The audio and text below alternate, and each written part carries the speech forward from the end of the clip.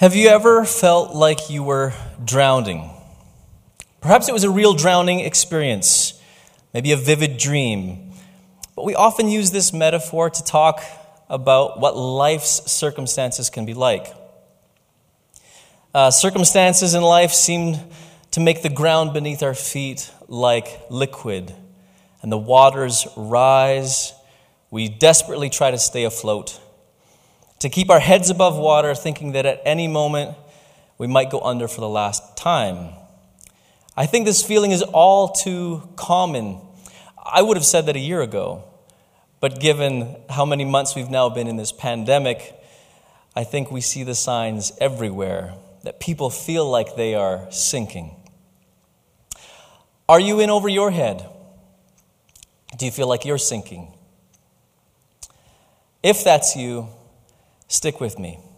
But first, we've heard the story about Peter and Jesus and the boat and the storm. But let's find out if you were really listening. If you want to play along, you can go to kahoot.it.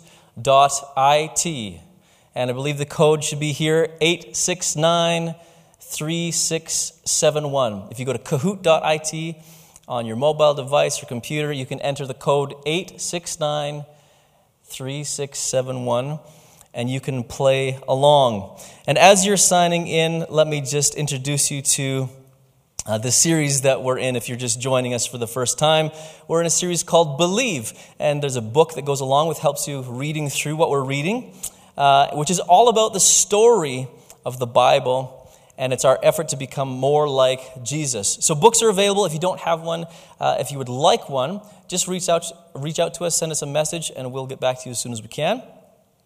And today we are talking about single-mindedness. Okay, so this is the key question for this week's topic.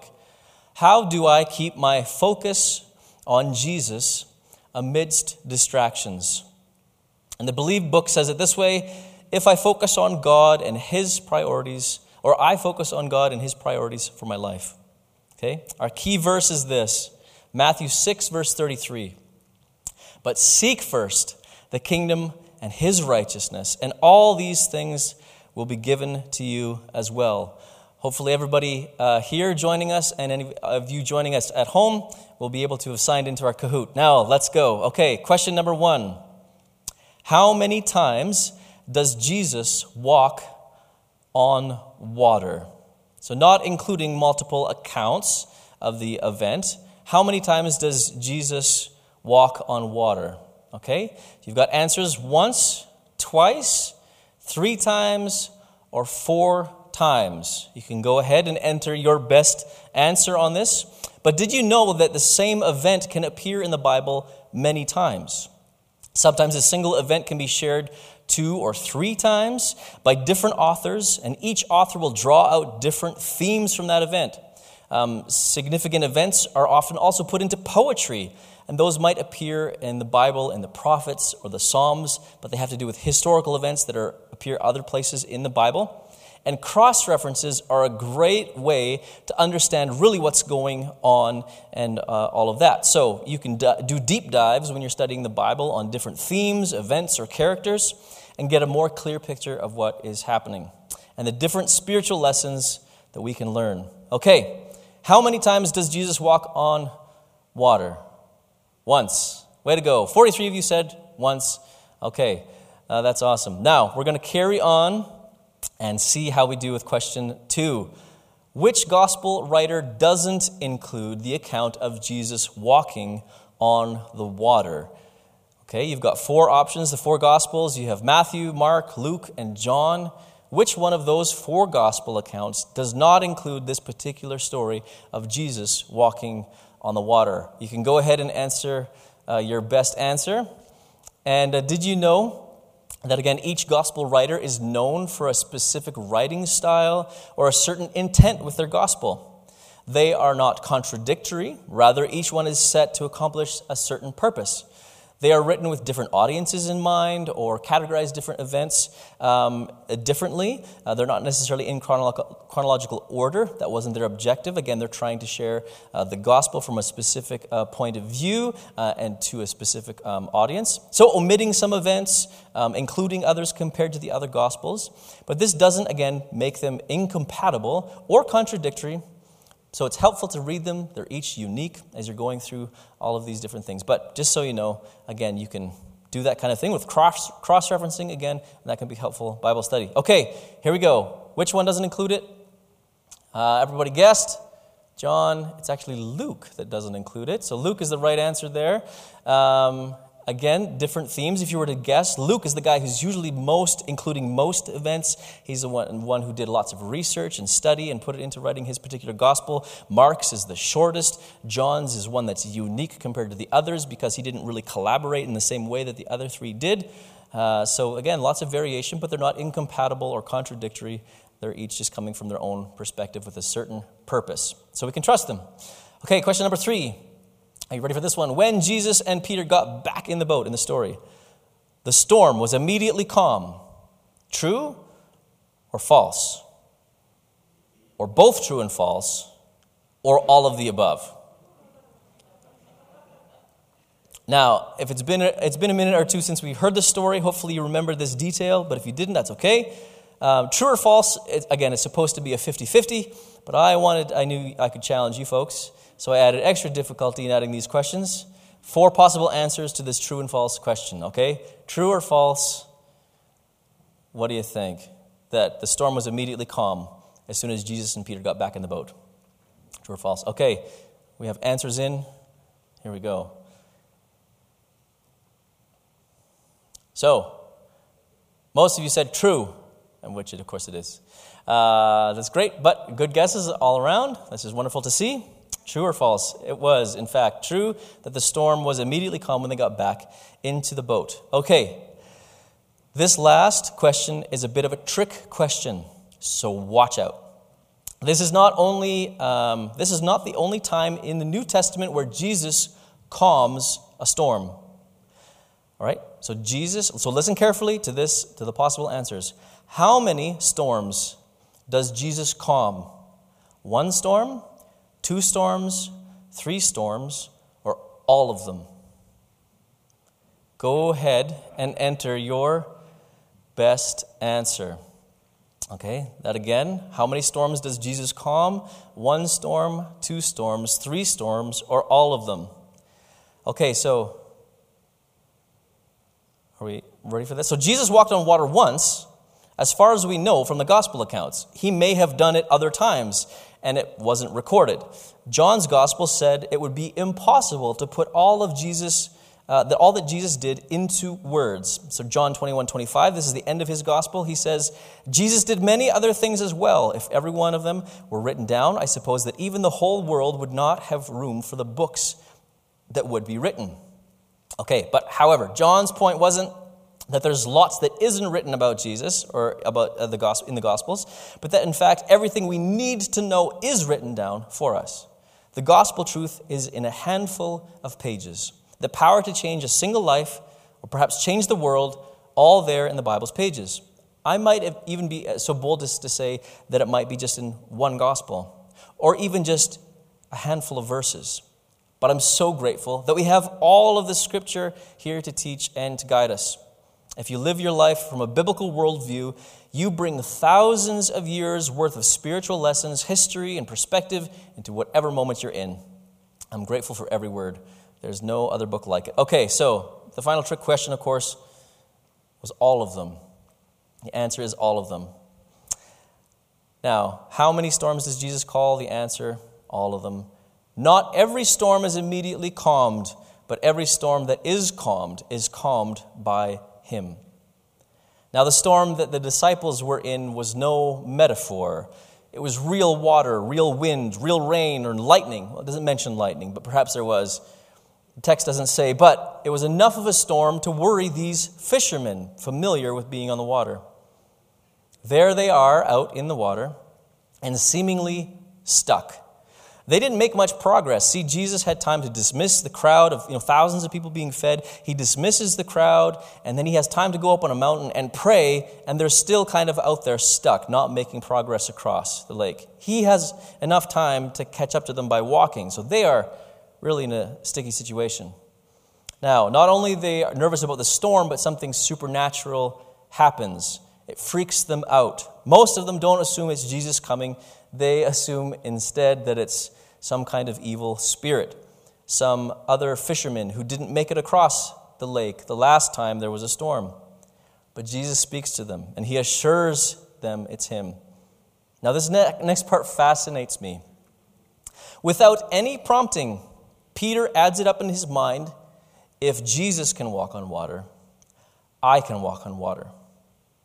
This, right here, this thought is perhaps even more remarkable to me than Jesus walking on water.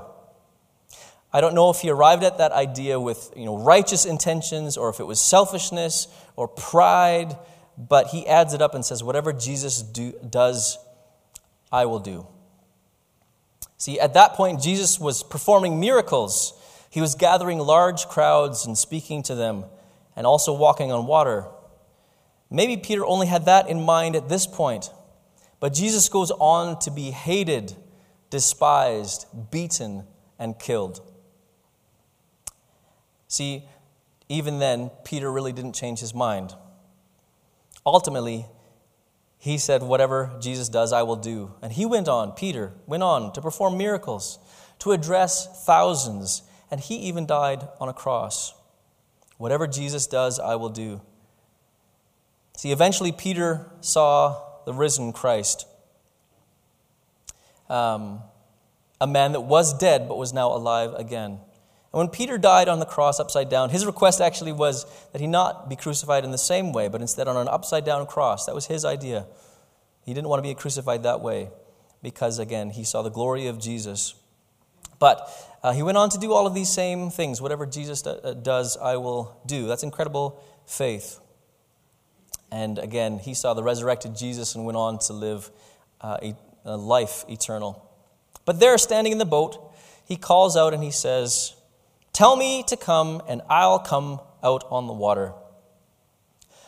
Now, if you were an evil spirit, again, kind of out there, a ghost, tormenting fishermen at night, causing a ruckus, whatever, Peter's making it too easy for him, isn't he?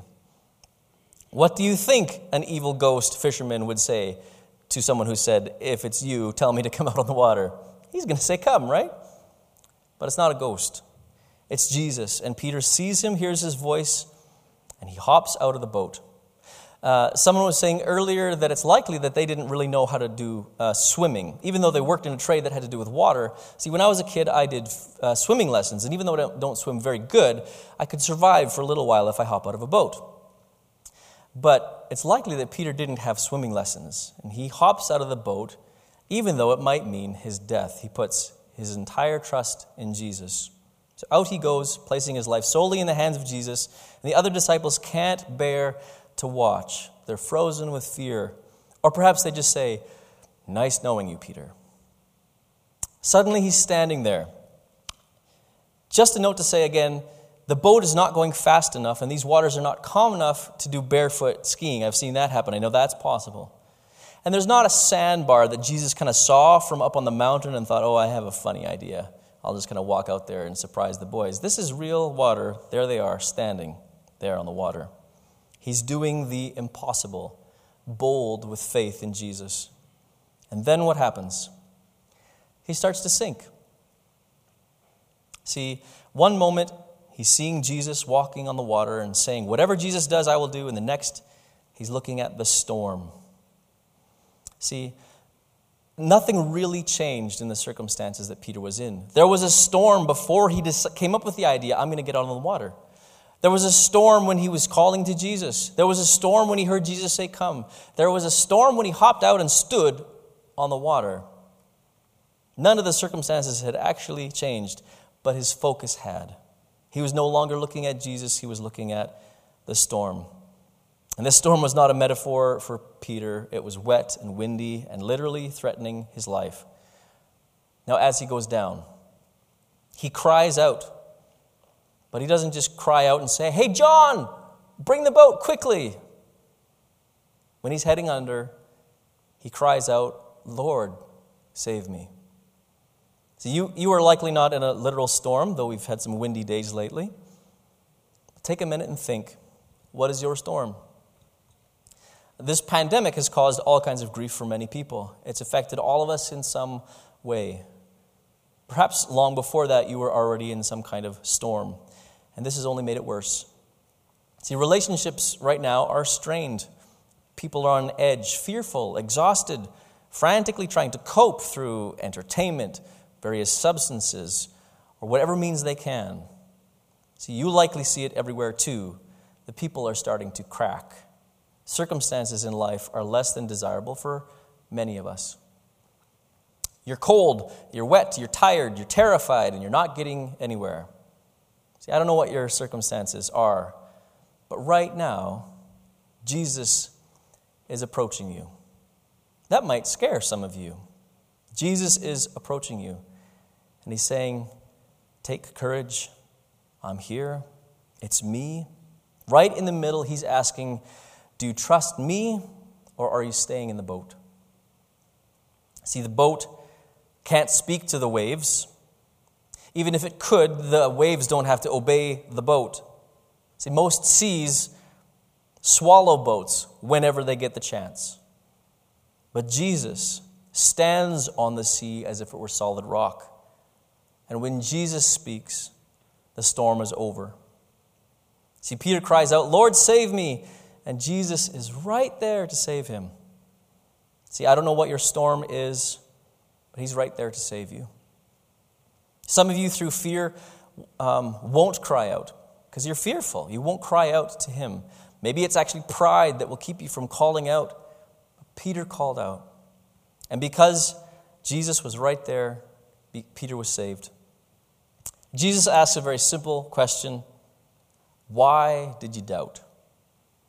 See, if you feel like you're sinking, if you feel like you're drowning, if you're treading water, desperately trying to stay afloat, it's likely that you need to answer that same question. Why did you doubt? See, maybe your doubts are many and you've had them for a long time. Maybe not. Maybe you have been trying to follow the Lord recently, but still, there's doubters all throughout this story. At the end of the story, it highlights there's people who still doubted. Even after seeing many of them, Jesus raised from the dead and he's ascending to heaven, it says there were some that still doubted. Perhaps that's you. We actually don't hear Peter's answer to that question. Why did you doubt? We don't get to hear his reason. He calls to Jesus, the storm is calmed, and then the disciples bow down and worship. See, when you're in a storm, make worship your norm. Cheesy rhyme, but maybe that will help it stick.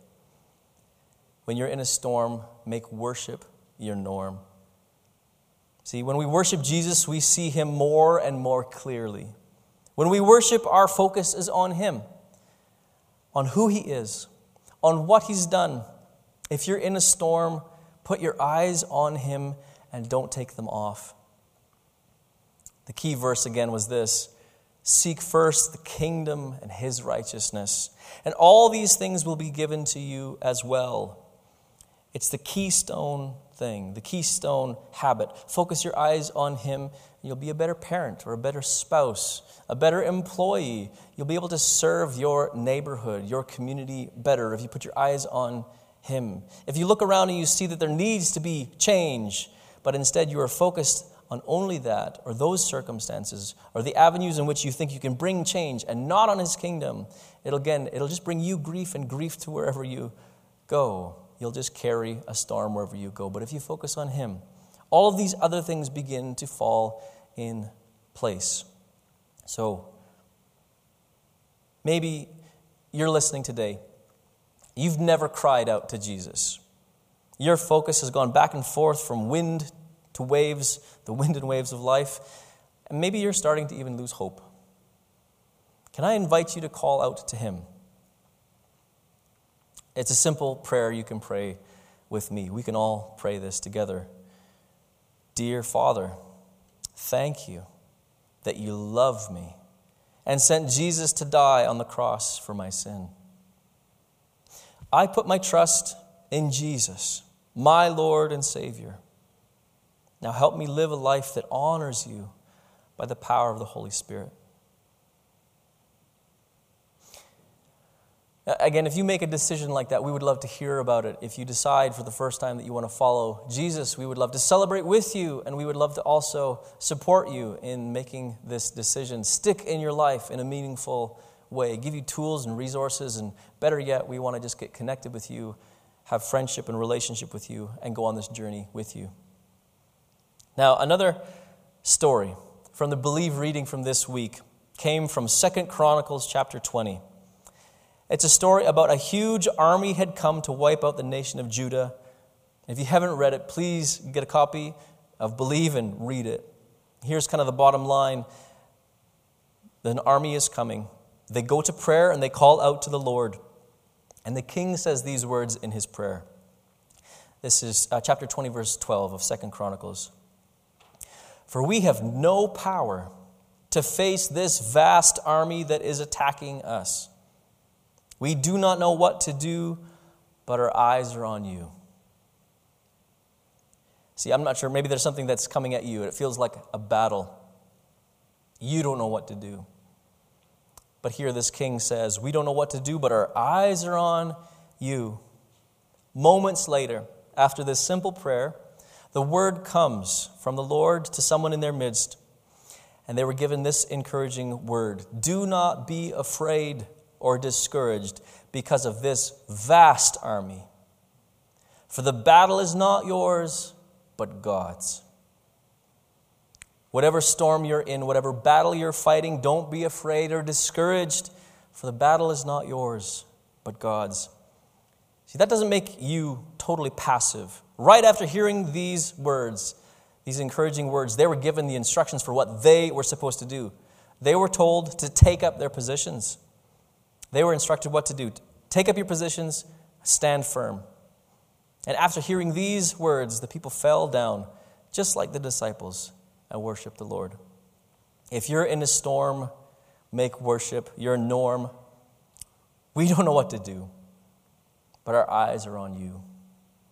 Seek first the kingdom and his righteousness, and all these things will be given to you as well.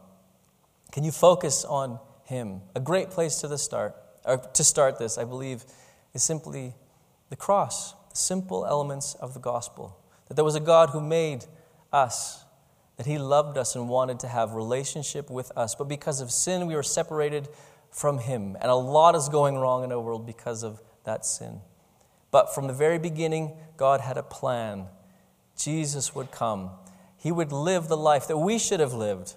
And then he would die the death that we should die. And instead, he will give us his righteousness and invite us into eternal, abundant life. Focus on the cross. Focus on Jesus, demonstrating his love for you. That he would die in your place for your sin. That he would invite you into that abundant life. He is a Lord, a Savior who wants to come and save and lift us. He's right there wanting to pull us up out of our storm. Can I pray with you as we close? Lord Jesus, I know that so many of my friends here with me now are facing different kinds of storms in life, and circumstances are like water coming up and overwhelming us. And maybe we've tried a number of different kinds of boats in the storm, different methods of paddling or whatever it might be. All of the ways that we try to cope, all the ways that we try to save ourselves. And Lord, we want to stop that. We want to realize that we are powerless, like the king said. We're powerless. We don't know what to do, but our eyes are on you. Lord Jesus, I pray that as we focus on you, as we seek your kingdom, that again we would see your kingdom unfold, and all of the blessings of the kingdom would come to us, but also through us to other people, that we would see transformation in this world Father, we pray against the hopelessness that many people might have simply because of the season that we are in. We pray that as we seek your kingdom, your kingdom's blessings would flow from this church through our people and many other places, other churches, and other people who are seeking your kingdom, and that would come, and that there would be an incredible wave of blessing and peace that would come into our city, into our area. We pray for those things. We long for those things. And Father, we know that you have great plans in the middle of all of this. You have great plans for each one of us. Good plans for each one of us. Great and good plans for this church. And so, Lord Jesus, our eyes are on you.